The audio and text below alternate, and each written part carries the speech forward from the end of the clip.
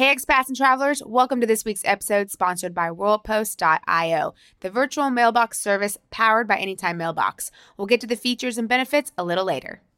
If you're interested in becoming an expat, whether you're moving to Portugal or another overseas location, I highly recommend you get your finances in order before you move. Yes, it's actually really important that you do it before you go. I know when we first got started, we did not do it that way. But if we knew John McNerney at Green Ocean Global, we would have gone to him, as he's someone that is Lisbon-based and he is experienced with expat financial challenges. So he's a go-to person that we recommend. Right, he can help you with long-term investments, financial systems, and international taxes. And he's actually helped us, and producer Dan has used him to explore what it would be like to move abroad and see if it would fit his family's current financial situation.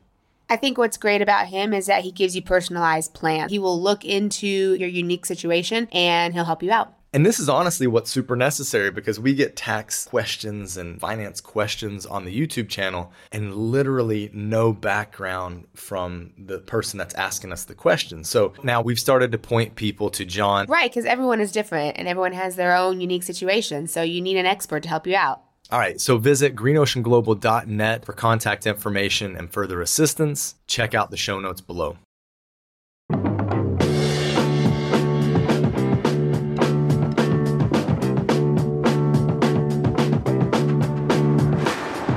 Hello, and welcome, my emerging expat. You're tuned in to Let's Move to Portugal.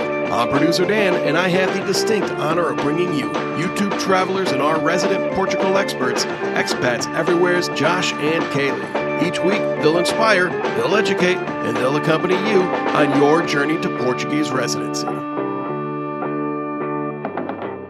This week on Let's Move to Portugal, join us as we delve into Donovan's fascinating journey from DC to early retirement in Madeira. We'll explore his experiences with the local real estate market, cultural adjustments, and the unique lifestyle on this enchanted island.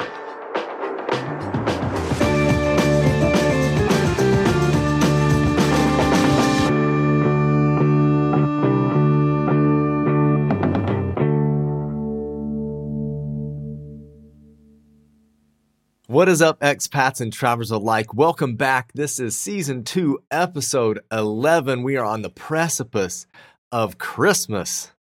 Kaylee, how you doing? Again, I don't know why. I know it's coming and I still laugh. I'm doing well.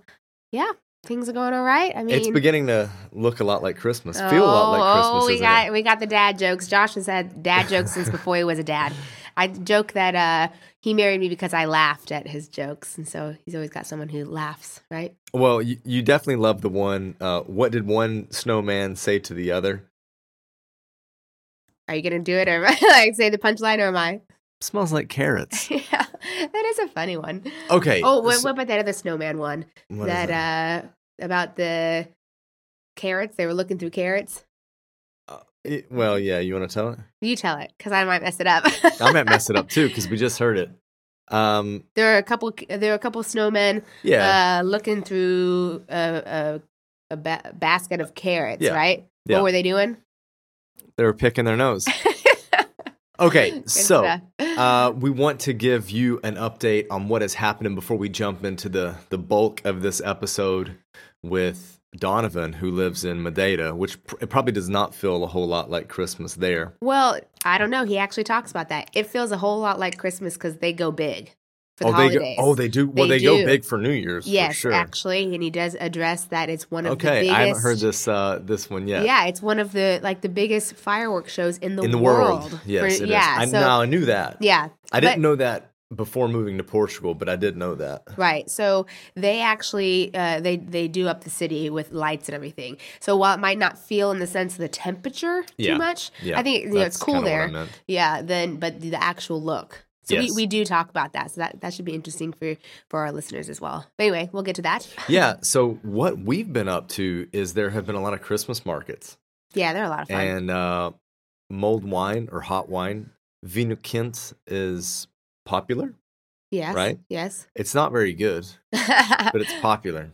But we also, one of our Portuguese friends jokes that there's some people who are super against it because it taints sacrilegious. It taints the wine. Which, pure wine.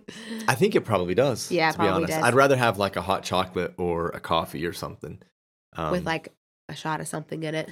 No, just that. It doesn't have to be a shot of anything. The difference, I think, in the markets around Porto is they're small, right? There's like or Matosinhos, or they have cute little markets, but they're small compared to like when you think of the German ones. I feel like those are quite big and sprawling, and you wind and you get a lot of stalls. Here, there's a lot of them, but they're like small little pockets spread around. Yeah, but it's still a lot of fun. Yeah. So personally, we're not going to be here for Christmas. At the end of the week, we are traveling to Italy, and we wanted to let you know that we are going to take a 2-week break from podcasting, which I think is fine. I think that's pretty normal. Yeah, the holiday time. For people to have a break, holiday time. Mm-hmm. Producer Dan needs a break as well from sifting through our audio files. Our ridiculousness. Yeah, exactly. Yeah. So we're going to take a 2-week break, and then we're going to come back with our Italy trip. Right? Yes, at the beginning of January. Yeah, we're going to be podcasting over the course of our trip, but we're not going to be releasing those episodes until we finish. Right. The beginning of January is when they'll start coming out, and those will run for about a month or so, maybe 6 weeks. Yeah. And then we'll get back into the interviews. Yeah. Now, to give you an idea of what that's all about, basically last summer, end of summer last year, I shouldn't say last year, this year, 2023, we did a trip when Valencia was out of school, our daughter. When she was off school, we did a trip through Spain, and we hit up like 5-6 cities. And what we decided to do, and what you all told us was fun as well, in retrospect, I guess, we started to break down some of the things that we noticed about the cities that we visited, making comparisons between those cities and maybe an equivalent that we could find in Portugal. And we want to do that again when we travel Italy, because we know it is so important and fun to move to Europe and travel other parts of Europe. So you're going to move to Portugal, we hope, because you're listening to the Let's Move to Portugal podcast, and you're going to be able to travel to other parts of Europe and maybe relocate there. Who knows? Maybe one day you decide, okay, Portugal is fun. I'm going to go somewhere else. I mean, that's essentially what we did across our life. Yes. We started out in Madrid, Spain, and then we moved to Busan, South Korea, then Lhasa, Saudi Arabia, then Singapore, and then Porto, Portugal. Yes. So we'll do a compare. Excuse me. So we will do a compare and contrast. Thanks. Got tongue tied with the compare and contrast. Yes. So we will do that of some of the smaller. Yeah, I say smaller cities in Italy. So not like Rome, Milan, Florence, some of those well-known ones, but they're still quite large cities. So it will be interesting to see how they compare to Portuguese cities, because their sizes are much bigger. Yeah, and we could do a breakdown on those cities because we visited them enough. I mean, in terms of like Rome and Milan. Oh, yeah, we could. The bigger ones. But this trip is is not. We do have a Rome city guide coming out on Expats Everywhere Explorers at some point in the near-ish future. In 2024. Yes. Because we're also on break and posting on YouTube as well. Yeah. Holiday season for we will have to enjoy. one more YouTube thing, which if you're listening to this when it first comes out, then you got a chance to jump on it. So this Thursday, let me 20th? get the date. 20th, yeah. Is it the 20th? No, 21st. 21st? Right? I don't know. Pull up the calendar. Sheesh. I just threw that out there. 20th. Yeah, no, 21st. Yeah. What time? At 4 p.m. in Portugal. Okay. So check your time zones. Yes. 4 p.m. in Portugal. We are doing our end of the year review on Expats Everywhere YouTube channel.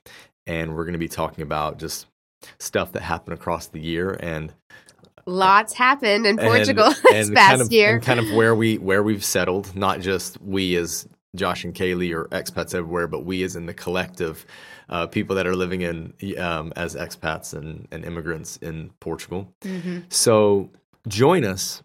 Ask questions. Let's talk about it, right? Yep. So that will be this Thursday, the 21st at 4 p.m. in Portugal. But if you go to our page, you should be able to find it. You can click the notification bell too, so that it reminds you. Notify me. Yes. All right then. So shall we chat about Donovan? Yeah. I was not in the room for this interview, so I don't really know how it went. But Kaylee said that she loved it. Afterwards, we generally talk about like, okay, how did it go? Like, what did you think? And you loved it. Yes, yeah, it was quite interesting. So Donovan and his wife moved to Madeira.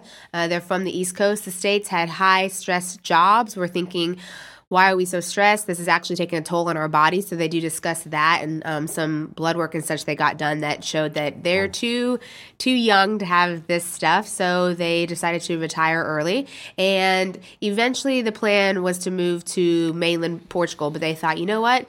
Like, if we're ever going to live on an island, here's the time to do it. And so COVID's going on. They're moving to this island. They had, of course, visa, complications, I guess you could say, but like stress with the visa, but don't we all? So they talk about that. They talk about finding a rental with pets, and then just life in Madeira and why they chose it, what they're doing. And it's really good. Really, really interesting. So awesome. I'm looking forward to hearing about it. Yes. Well, without further ado, let's go. Let's go. WorldPost.io is powered by Anytime Mailbox, which means you can get your mail anytime, anywhere, even on your smartphone. And they really have competitive pricing with their lowest package starting at $5 per month. Here's a cool feature they have. World Post can relay things from the U.S. to Europe, so that includes documents, Amazon purchases, and you can get it to Portugal. And they have a variety of packages. Some include secure shredding, free junk mail filters, and things like that. I bet you love that junk mail filter. Oh, lots of junk mail. I sign up for a lot of newsletters. She's not joking. So if you're interested in worldpost.io, you can visit the website or check the link in the show notes below.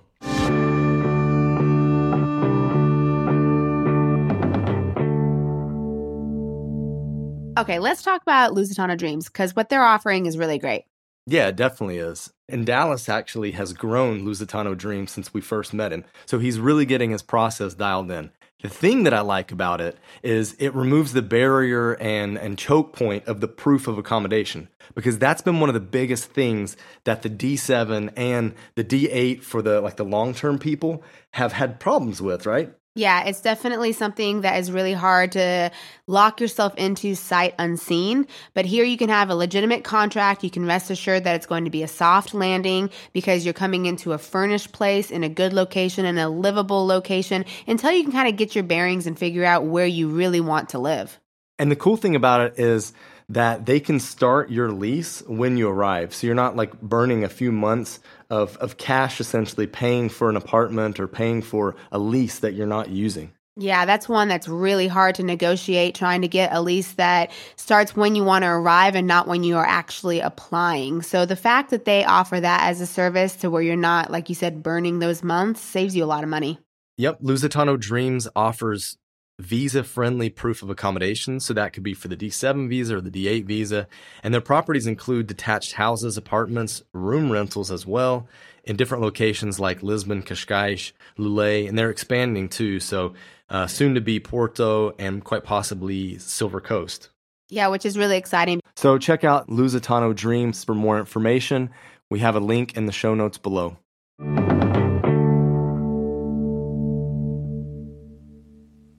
Donovan, thanks so much for joining us today. Let's chat about your journey, because you and your wife live in Madeira, so a little different than the mainland Portugal people who live here. Yeah, absolutely. We decided if we were going to do the crazy thing and sell everything we own and move somewhere that we haven't been, thanks COVID, that we would do it to go to a island instead of the mainland. We thought a lot about Porto, but at the end it was just like, well, if we're going to go crazy, let's go all crazy. And here we are. Okay, cool. So we'll chat a little bit about Madeira soon, but I want to hear the story. When did you leave the U.S.? Where were you in the U.S. and why did you leave? Sure. Yeah, good questions, right? A lot of people have asked us about that. So we arrived in Portugal in September of last year. Of course, the adventure to get here starts well before that.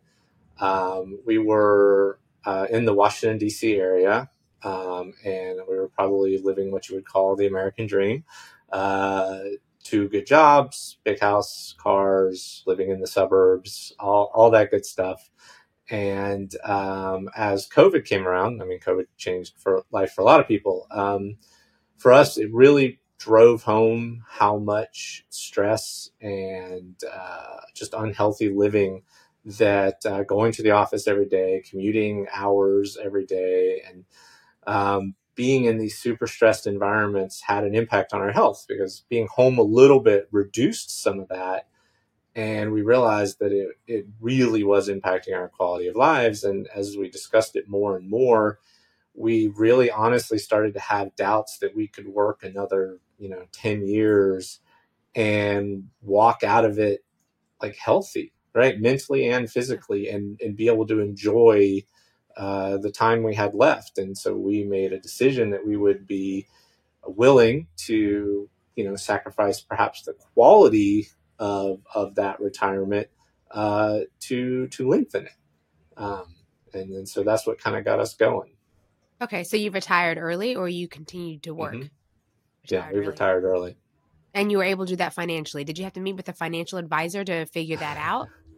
I mean, that probably would have been a pretty smart thing to do. And anybody listening to this, please do that. You should also not move to another country you've never been to before, which we also did. But yeah, I mean, of course, right? If you're going to do it right, you should do all those things. But I mean, we have a pretty good hand on our finances, and we've kind of been planning our finances for years. So it wasn't kind of an out of nowhere thing. We kind of have always lived on budgets and future planning. And so we feel pretty comfortable with the concepts of it.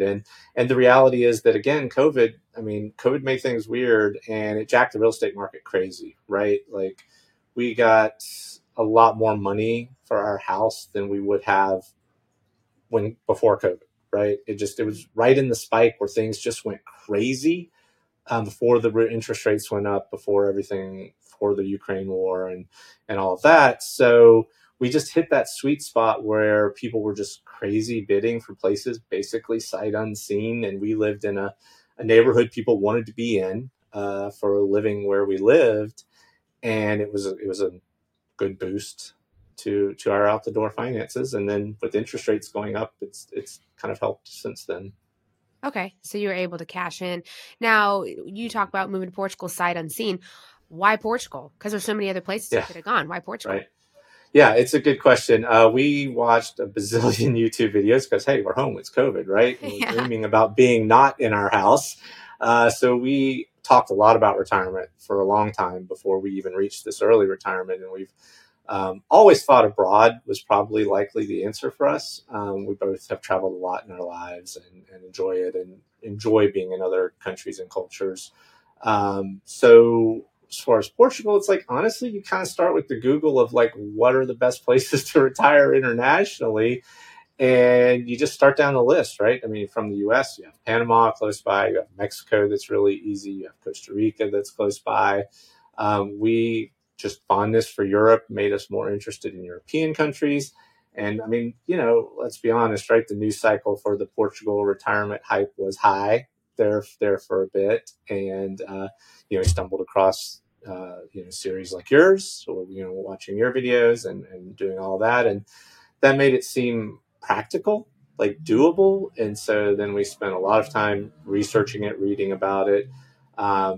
Medical care was very important to us, and because that's obviously something you're giving up when you give up your job, and especially in the United States, right? It's very different.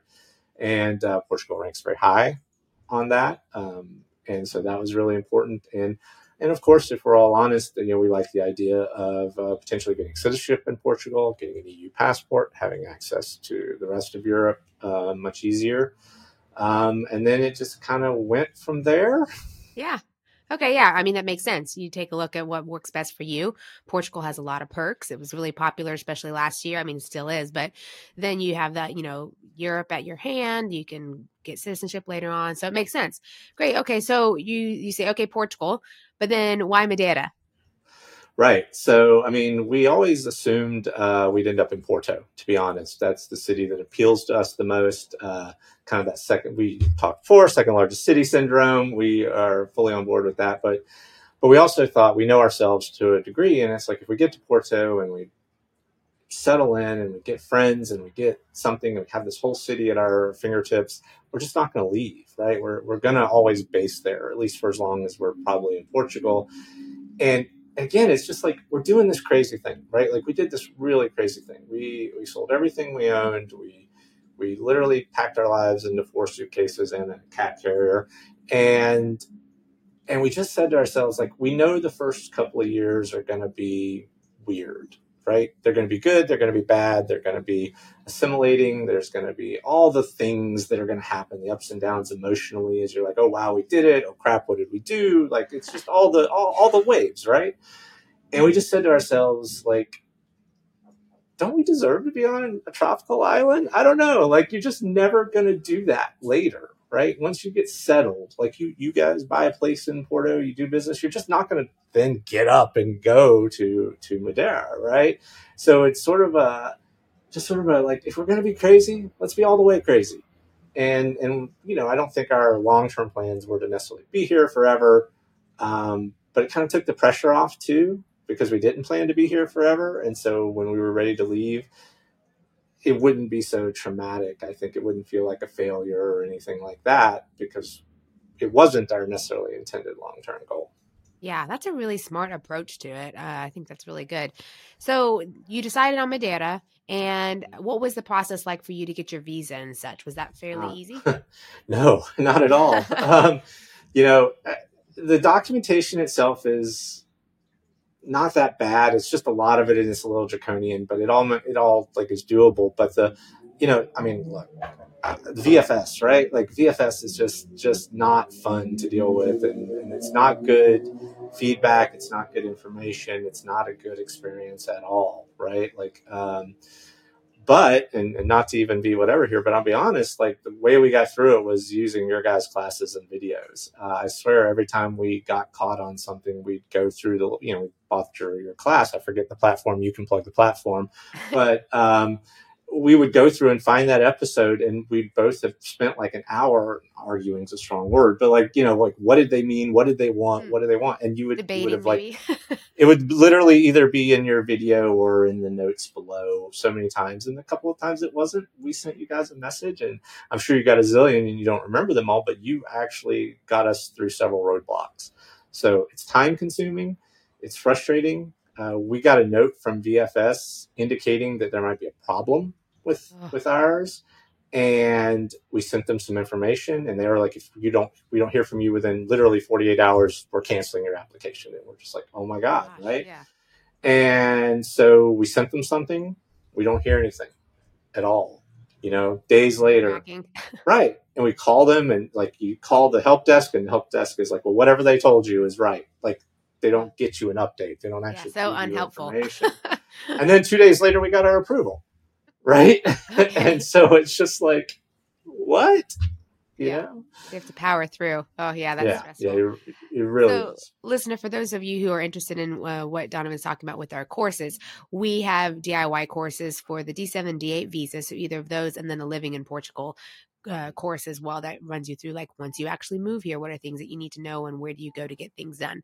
So those are the courses that Donovan's talking about, and those will be in the show notes, so you can check out those. Or of course you can email me with questions the same way that you guys did, because it is true, like, we have videos in there, we've got text, we've got different notes, but sometimes, especially for your specific situation, there might be one thing that you need clarification on. So I'm happy to help when you email and chat about that, or on a consultation as well, because sometimes, I've even run through on consultations, like, the application can be kind of daunting. People are like, I don't know what box 26 means. So what does that mean? And I'm happy to help, because we've been through it so much.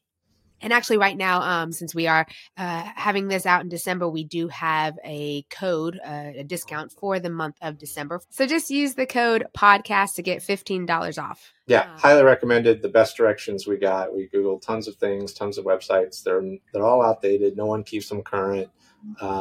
It was really a lifesaver for us, and that's no joke. Yeah, good. Well, happy to help. That's great. So, okay. So you finally power through with VFS, you get your visas, and then you head to Madeira, you land there. Was it paradise first few days? Was it, oh gosh, what do we do? Well, it probably was paradise the first few days. Unfortunately, we got COVID during our travels. So. Of course.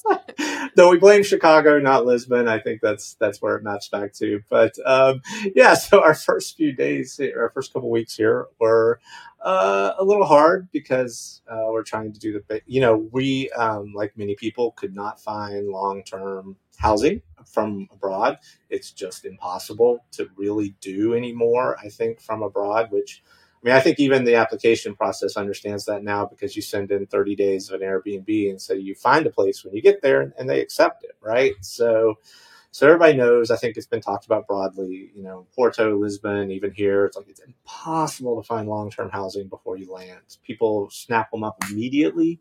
You go to viewings, and if you even wait an hour to make up your mind, like someone else has taken it. So we had 30 days to get our long-term housing together, and 15 of it we spent with COVID. Oh, gosh. And so we're trying to get checked in with our bank. We're trying to get checked in with SEF. We're trying to do all the things you need to do. Go to the grocery store, learn how to buy groceries and, everything. But we're just waylaid by COVID. So it kind of broke the start of our trip in a not so wonderful way. But it obviously got better from there. Yeah, so. I guess, right? You start at the very bottom, so you can only go up, right? Exactly. Okay, so that leads me to a quick question. So when you went through VFS and you did your application, you just did 30 days at an Airbnb, and they were okay with that? Yeah, well, yes and no, right? Because when I said the part about where they sent me a note about, if you don't give us more information, we're going to cancel your thing, it was about the living arrangements. Okay. And it was really weird, because my wife and I, of course, 2 different applications. They don't see them as one. They process them differently. Though, of course, the information is identical, right? And I got the email that there was a problem, and my wife didn't. And so that was part of our communication, right? Is her application, and just like, what do we need to do? And we sent them the note that basically just said, we are not able to find long-term housing remotely. We are committed to being there. We, obviously we've proven we have the resources to be there. And that, we have this 30 days Airbnb rental, and we never heard back from them again as to whether they thought it was okay or not. And so we were really freaking out, and then we got the approval. So I guess they accepted it, right? Yeah, but we never got a formal word from them that we accept your response and tell you it's okay. Oh, yeah, that is stressful. So that's what's difficult, because, even the consulates work differently, the DC one compared to the San Francisco one, and they can choose to do things differently, whether that's like allowing that or saying it has to be 6 months or 1 year. And it really just depends, because a lot of the rules and things you have to submit aren't actually like in a list from SEF, for example, or IMA, with the switchover. But people will be like, you have to do this, but maybe not necessarily. So while someone might say, well, you have to have a year lease, and of course it's better and you should, for you, like, you couldn't. It was impossible. Yeah. You did as best as you could, and it just wasn't happening. So you're like, I have this. And then, okay, thankfully they were happy with that response that we will try to find something. Obviously, you're going to try to find something, right? When you get... Right. I guess we just got lucky that whoever did the review on our file was okay with it. But yeah, it's interesting. You talk about, they reference you to the website, and they're like, well, go check the requirement on this document. But the document doesn't really give a hard requirement. It doesn't actually say that you need a year. It doesn't actually say these things, or it didn't when we did. It may now, but it didn't at the time. And so you're like, but it doesn't actually say. So we don't actually know what the requirement is. Right. It's weird when you're getting application requirements to go to another country from gossip on the internet. Like people talking, oh, well, we wrote this and it worked, and we wrote that and it worked. And that's how we ended up doing it, was stealing language from people who have said, we wrote this and it got accepted. Mm-hmm. Yeah, and you never really know, because like it could have just been the person who processed your paperwork that day, and they were feeling happy, and okay, I trust that's going to work, And that was super scary. Yeah, that was super, super scary, because if it got turned down, then what are we doing? We've sold everything, right? Yeah. So okay, but it all worked out, and let's chat about Madeira. So you came in. Yeah, absolutely. You had pretty much 15 days or so, to try to find a place after you got through COVID. So how did you find a place?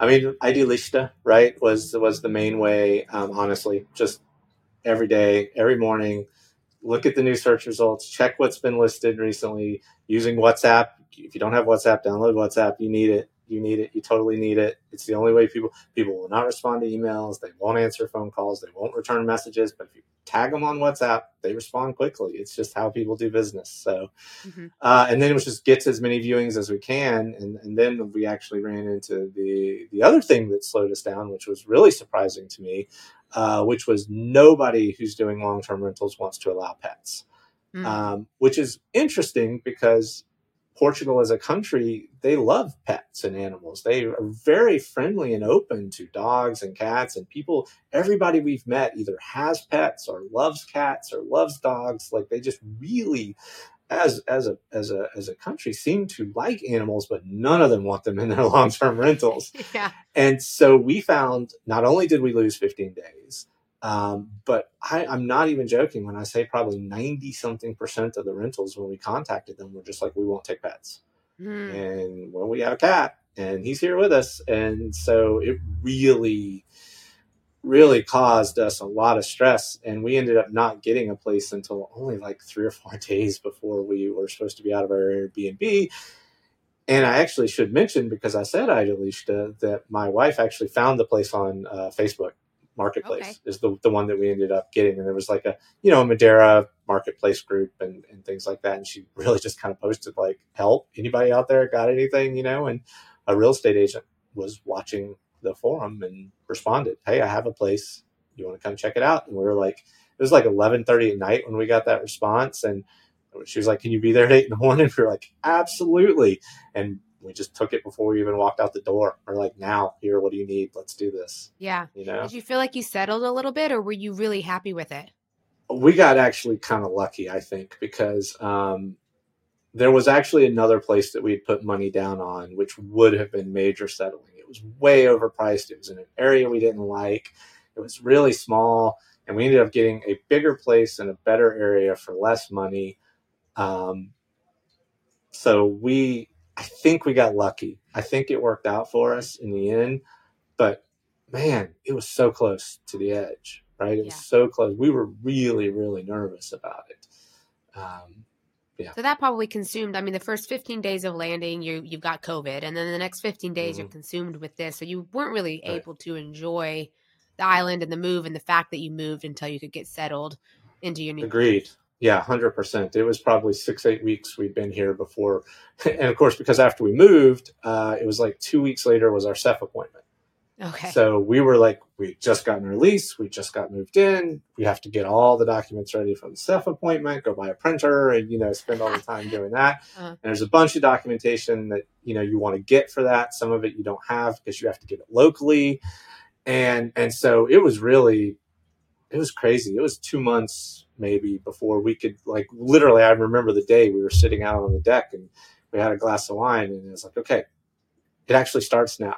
Yeah. We can relax now. Like now we can see if we actually like this place. Let's find out, After all that.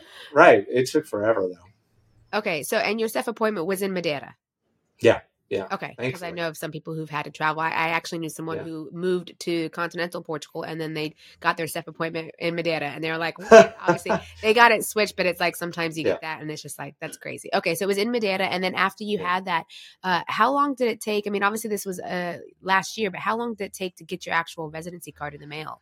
Yeah, it's hard. I'm going to be honest, it's a little hard to remember because it was a year ago, but it was only like 3 or 4 weeks. It wasn't that long, right? It wasn't bad. And we got a surprise on that too, because when we got our cards, we noticed that they were good for 2 years. And that shocked us. And we actually thought maybe there was an error. And we're like, oh, crap, do we have to go back? Did they put us on the wrong visa program? We didn't know. And it just so turned out that they had changed those requirements that you got 2 years. But they'd done it on like November 1st. And our appointment was like November 4th. And so we got lucky again. We had no idea about that change. And so we panicked for a minute thinking that we were on the wrong visa or something. But yeah.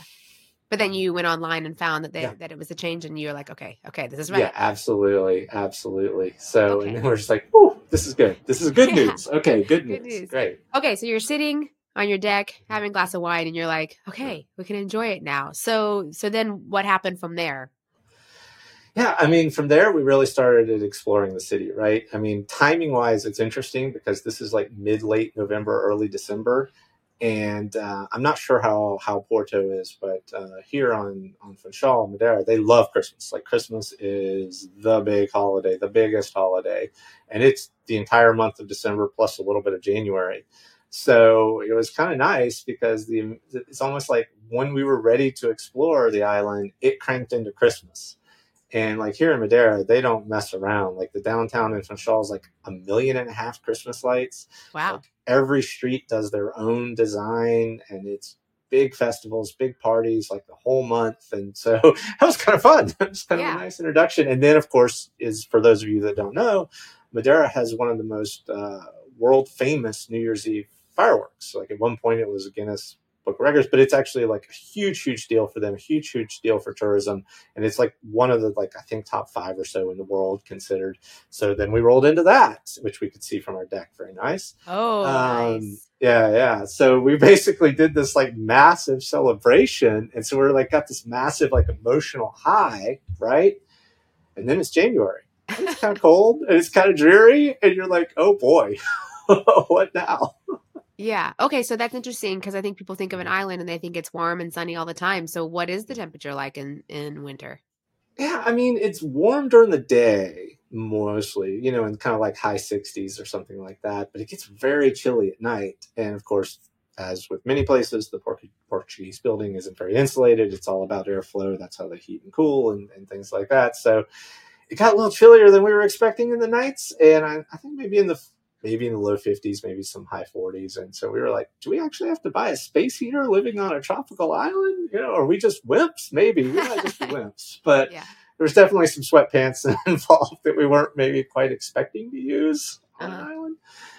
But yeah, so we got through that. And then spring rolls around again. And honestly, the weather's just amazing here. It's like mid 70s almost every day.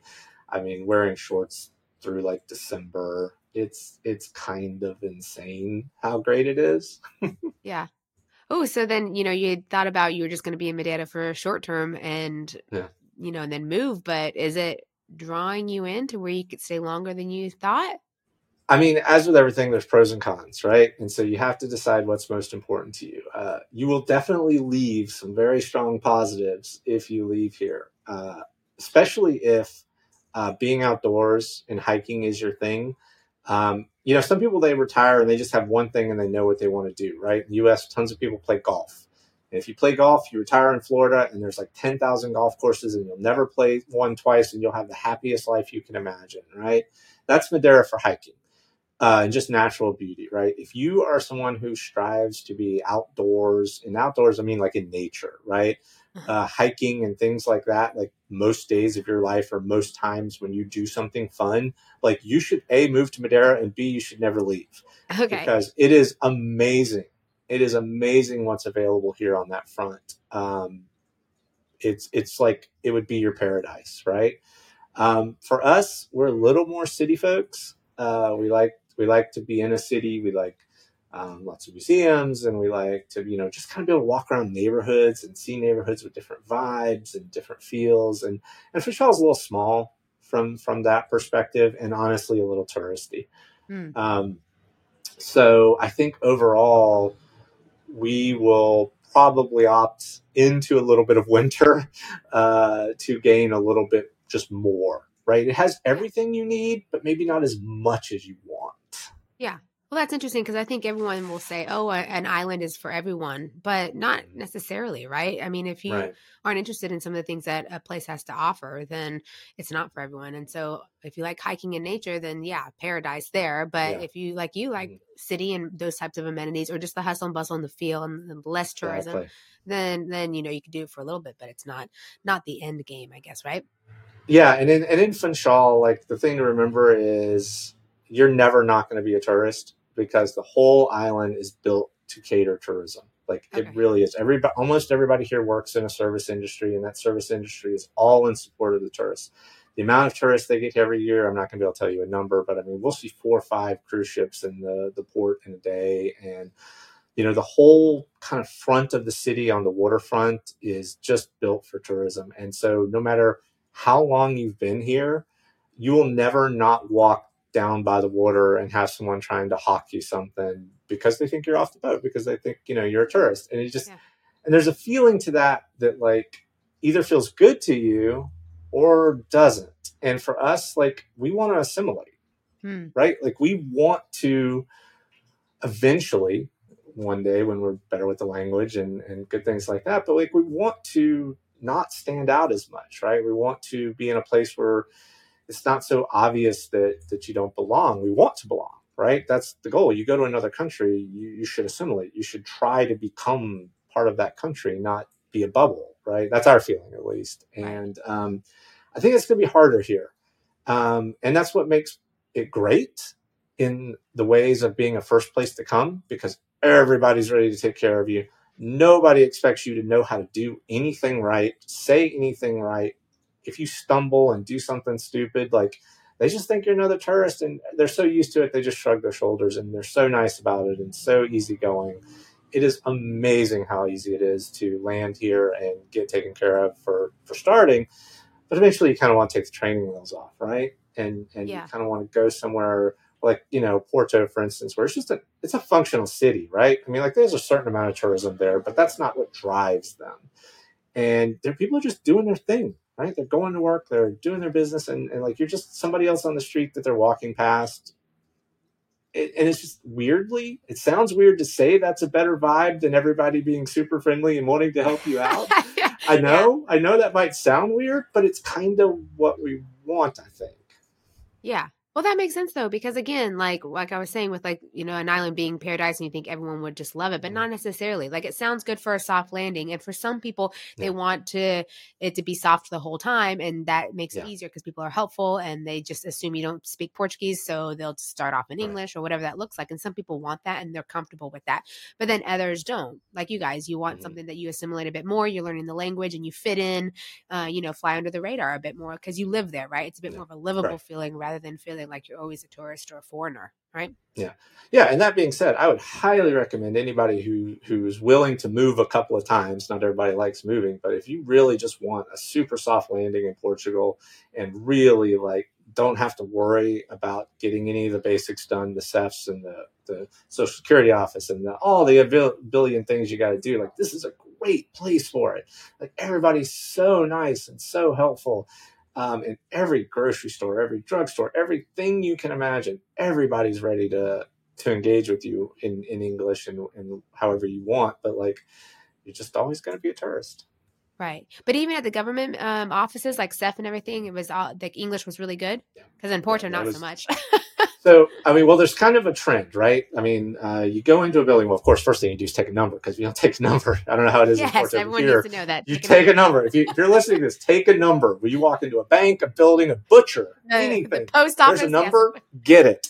You need to take the number. If you're not sure what to push the first one. It means general. But, but, like, you take a number, right? But, like, we get there, and so sometimes we get someone who wasn't great with English. It usually has to do with age, right? Anybody below 40-ish speaks great English. Anybody below 60, it's maybe like 50-50, and anything above that, it kind of goes downhill. But, like, they would just be like, hold on a second. They'd go get the 30-year-old who spoke perfect English. They'd just trade us over, and it was perfect. And I always say how amazing that is. It sounds like something maybe you take for granted. Like, of course, you speak English, and so they get the English-speaking person. But I say to those people, if you're from America, imagine going into the Social Security office. Imagine not speaking English. Imagine being from Mexico or whatever country might have a strong immigrant population in the United States. And imagine the support or lack of, and the lack of niceness you might get if you walked up to the counter and started speaking in Spanish and couldn't say a word of English. Mm-hmm. And it's not the same. Right? Yeah. Like, they are so pleasant about everything, and they're apologizing to you, and you're like, no, we're the stupid ones. Don't apologize to us. But it's amazing how much support they'll give you here. Yeah. And I think that's just Portuguese in general. They're such a friendly people, friendly culture. Not everyone, of course, you can't, but generally, like, they are very accommodating and nice. Mm-hmm. Yeah. Okay, so Madeira, I mean, it's obviously part of Portugal, but has a little bit of its own thing going on. So it's got its own food and drink, and let's talk about that. That's some fun stuff. What kind of foods do you eat there? What's typical there? So typical, I don't know if they have it on the mainland. There's a bread called bolo de queijo, which is the island bread. That's everywhere here. I actually don't know if that's a common thing or not. They have a fish here called spada, which is really only regional here to the island, I think. I think it's the main place you can get it. And it's actually delicious, and I don't even like fish. So for those of you who come here, get some. It's great. Tons of seafood, of course. Cod is overwhelming, but I think that's pretty common. Lots of sandwiches, pregos with thin meat, egg, ham, bacon, all that kind of stuff. very simple boiled vegetables that are very good. They name things a little different though, because we found our favorite coffee here. We went to the mainland and tried to order it, and they had no idea what we were talking about. So some of the phrases and some of the naming of things is apparently island specific. Yeah. They have an island beer, the Superbot competitor. I know that makes me sad, but no, it's okay. Right? Called Corral, and if you just order a beer here, that's what you're getting. Like you have to specifically order something else. They won't even ask you, right? They're just like, if you order a beer, cerveja here, you are getting Corral, like 100%. And so they're very proud of that. They have a drink called Brisa, which I don't know if is on the mainland, which is a passion fruit soda, which is actually amazing. Actually amazing. So they have a few like very Madeiran things that they're very proud of. Yeah. What about Poncha? That's one of my favorites. Oh yeah, Poncha, right? How could I forget Poncha? Yeah, I mean it's everywhere, and it varies significantly in quantity, vary on where you buy it. Which again kind of goes to that tourism thing, right? Like if you really want some Poncha, don't stop at any of those tourist places. Just go about 3 blocks up the street, find the smallest little bar you can find, and order one, and it's going to be way better and significantly cheaper. Which actually, I want to pivot on that significantly cheaper for an instance, because this is something that shocked me. I think we all understand that like tourist things are more expensive, and nobody's really freaking out about that. But the degree to which things are more expensive here really surprises me. Downtown, the coffee I like costs like $4 or more, and it's 80 cents next to my house. Wow. I expect there to be a difference, but that's like 4 or 5 times. And I'm not used to the tourist markup being quite that high. Like usually you're like, oh, well, we're going to pay 50% extra or double and whatever. But it's like 4 or 5 times more for, I mean, let's be honest, inferior quality, honestly. Right. And that's one of the things I think struggles with living here is because you have this beautiful waterfront, all these different sounds. And this is not even just true of Funchal. It's true of all the major cities. And like, you can't really use any of it because it feels wrong to go to the tourist restaurant and pay like you're getting ripped off. Like, $30-something for something that should cost me $8, and it's going to taste better somewhere else. Yeah. And so you stop using the waterfront and you're on an island and you don't sit on the waterfront and eat and drink. And like, I don't love that. Don't love that part. That's tough. We have the same thing here as well in Porto. Along the water, along the river, there are a lot of restaurants, and the food and drink is higher, much higher in price, and the quality is not as good. So it's a bit of a bummer because you can sit down and you can enjoy the river, but you're going to be paying for it, right? And that stinks. So we have the same thing. I tell people go and enjoy the river, but just maybe sit along and take a look at the river and don't actually eat there because because there's so many better places off the water area. So we have the same thing. If the quality was as good, you could talk yourself into it now and then and enjoy it. But when it's like worse food and like just like I said, not even a little bit more, but a lot more, and it just kind of takes some of the joy out of living on the water. Honestly, yeah, it's a bummer. So you think like advice would be to go in like 3 or 4 blocks in away from the water, and you get better restaurants, better food, better prices. Yeah, because Funchal is like there's an obvious old downtown, right? There's an obvious downtown where it's kind of flatter, it's a little bit plateaued, and all the tourist streets are there, and it's a very obvious. You start going up the hill because we have the hills here. There, Porto. When we were in Porto, people laughing at hills. We're like, oh, you don't have hills. No. Yes, thank you, everyone. Listen up. People will say Porto has hills, and it's like, of course, like in Madeira, but then Lisbon also has their hills too. So. Yeah. My wife and I were like, oh my God, no hills. This is amazing. This is easy. Yeah, it kind of was, to be honest. And so once you start going up the hill a little bit, tourists don't do that. And so you'll just start seeing, and that's where you go from seeing the big restaurant that seats like 50, 100 people to the more traditional coffee shop with like 4 tables or 2 tables or whatever. And as soon as you see that, you're like, got it. That's where we should go. So. Okay. Good advice. So in talking a little bit about prices, what are typical like grocery store prices? Like how much do you pay for stuff? What's a good budget for someone who wants to live there? Yeah, I think our budget for groceries is, I don't know, I want to say it's like €500 a month for groceries. But again, let me reiterate a couple of things on that. one, my wife has some food allergies, so sometimes we have to buy some very specific foods, and they do cost more. And two, we eat home 80% of the time, right? So like our eating out budget's only a couple €100, and we mostly eat at home. The grocery stores here are interesting because they're fantastic. Actually, they're better than the ones in Porto. We went to Porto and we wanted to go see the grocery stores because we're like curious. And the ones you guys have are smaller. They don't have as much variety. Like I was shocked that we had way more variety of things on the shelves than you did. Yeah, that's interesting. Yeah. Problem comes that we're on an island. So if the cargo ship doesn't show up for a couple of weeks, those shelves will start not having as much stuff on them. So you can get real. Yeah. Oh, like we actually make a joke because we eat a lot of hummus, and hummus will be stocked to the gills in the store, and then it's gone, and it doesn't come back for 2 or 3 weeks. So we'll be like, well, let's go to the store and see if the hummus boat came in, and it's obvious that it's supplying all the stores because. Doesn't matter if it's Pingo, doesn't matter if it's Continent. It's like the same thing. They run out at the same time. They get stocked at the same time, right? The ships are coming in and supplying them. So the stores are way bigger. They're way brighter. They have way more options. They are really in every way better than the ones we saw in Porto. But they don't always have everything. But the grocery stores here have been amazing. Like we have had no problems finding anything we wanted or needed. And, from a gluten-free perspective, which is what my wife is, like they have had ample everything. The labeling is actually way better here than it was in the US for food allergies. So if you have food allergies, like it's way easier here. Okay. Well, that's good to know that they're accommodating there. So if there's a gluten sensitivity or some sort of food allergy, that you can still get what you're looking for. It might just be a little more expensive, right? Yeah, but based on what we saw in Porto, prices were about the same. Okay. On most of the products we looked at the stuff that we buy, and I think they're about equivalent to what you guys are paying there.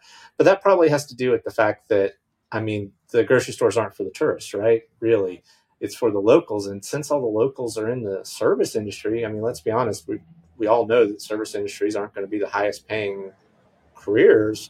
So I think they have to, keep things in check, because I think there's unfortunately kind of a strong socioeconomic divide between the tourists and the locals. And unfortunately, it looks like it might be getting worse because I think Madeira looks like it's heading towards being an expensive vacation place for Europeans instead of an affordable vacation place for Europeans. All the new buildings that are coming in, and there's construction everywhere all the time, they're all very, very expensive. And to be honest, as our level of retirement, which we did a little early, and not necessarily full resources, like we couldn't afford those places either.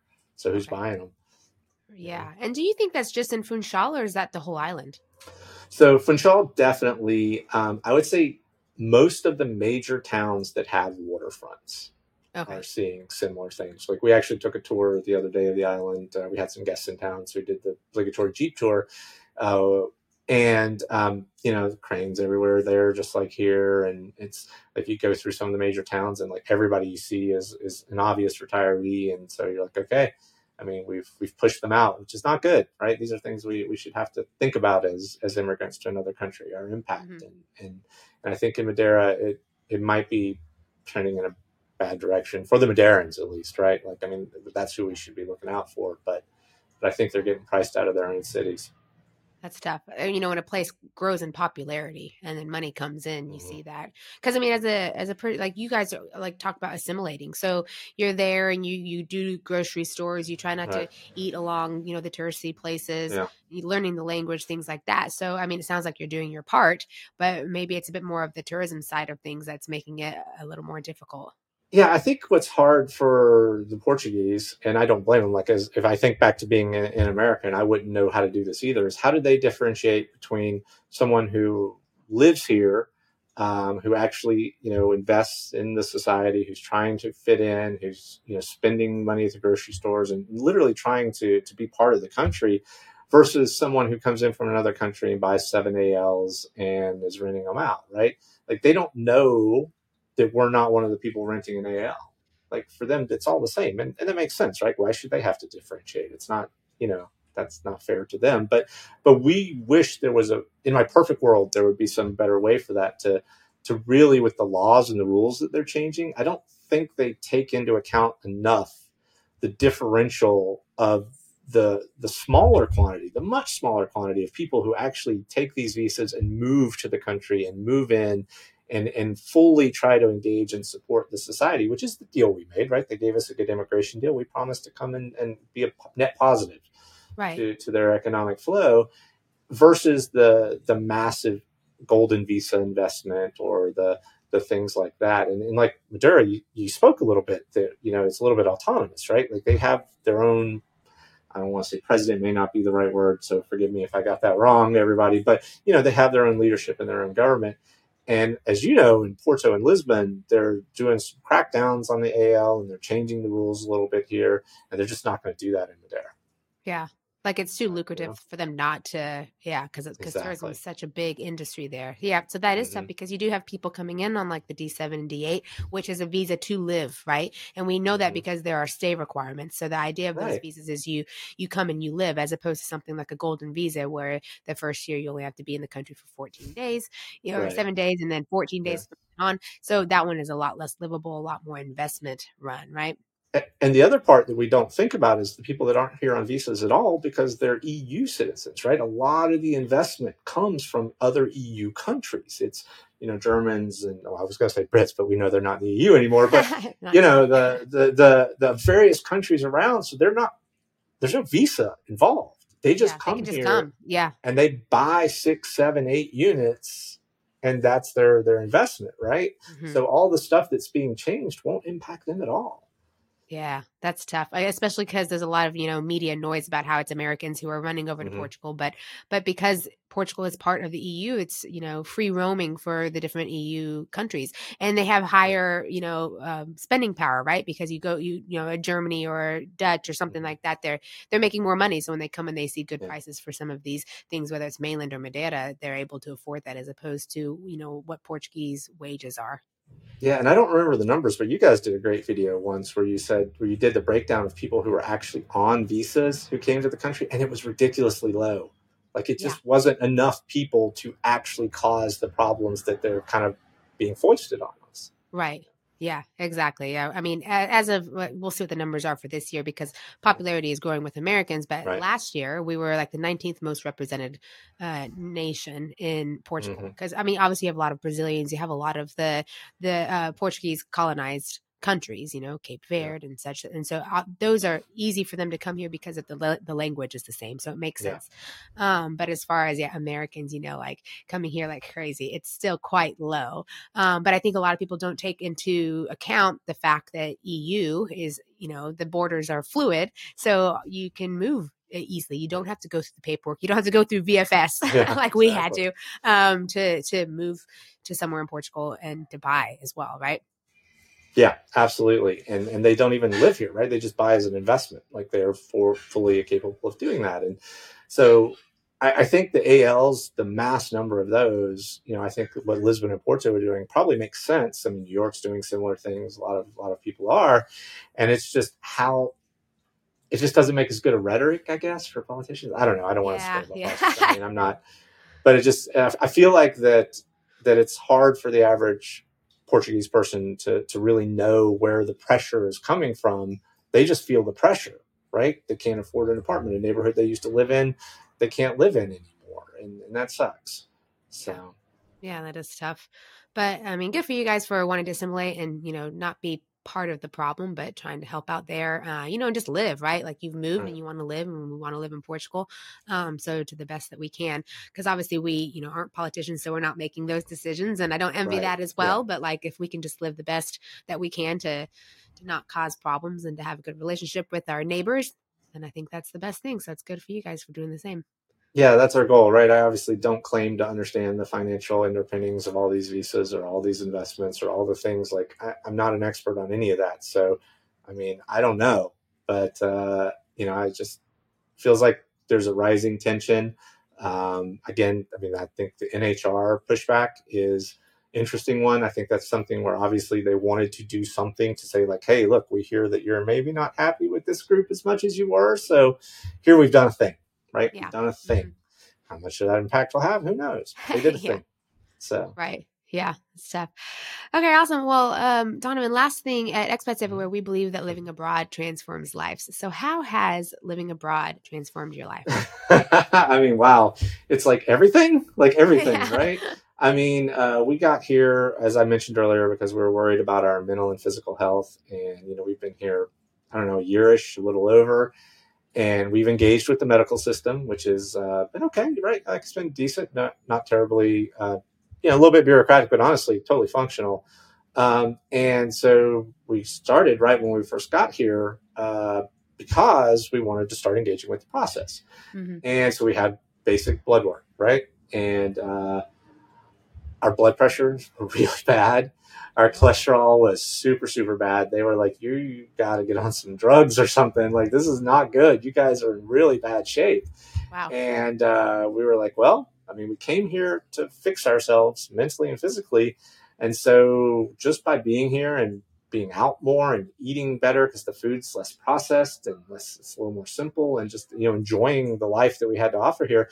Like, we just got tested a few months ago, and like, our blood pressure is completely normal. Our cholesterol is completely normal. We've both lost weight and we're just healthier. And like, you could see, like, stress is gone. Like, things that, my wife and I might have a debate about that, because we're just both strung out from working all day. Right. And now it's just kind of more likely to turn into a laugh and a joke, and you just kind of move on. Like, we're just better in every sense of the word. I don't know if that makes any sense, but like, no, it definitely does. I mean, life's too short, right, to be working and be so stressed out, and you retired early because you guys are young, and to have bad cholesterol and blood pressure, that's tough. But yeah, high stress jobs and high stress living situations, which unfortunately is like that in the U.S. for a lot of people. Yeah, that was super important to us. Driving goal, right? Quality of life that you have for living tends to start running out, from what I've seen, at like 75, 76, right? Just your ability to travel, your ability to enjoy things at the level you did, not that you can't, but really starts declining, at least in my family, is what I've seen. And, you retire at 62, you got like 13 years. Yeah. You retire at 52 like we did, and suddenly that becomes 23 years. And boy, 23 sounds better than 13 for enjoying what you worked your whole friggin' life for. Yeah, definitely. Definitely. Well, Donovan, thanks so much for joining us on the podcast today. My pleasure.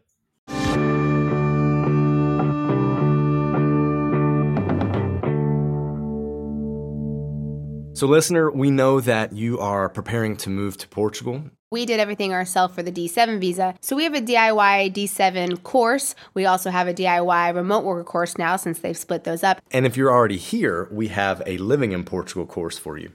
Now, the difference between the D7 and the D8, or the digital nomad visa course that you could get, is if you have active income, you should be getting the digital nomad or D8 course. If you have passive income, you should be getting the D7 course. And we have a special promotion for anybody that is a listener of this podcast.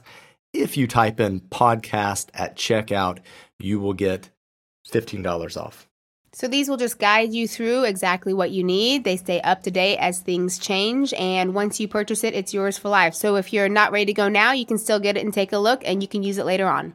And Kaylee is a mad lady, and she is always updating the course so that it doesn't fall out of date. Well, and I have to, because they're always changing things, and so it has to stay up to date. That's facts.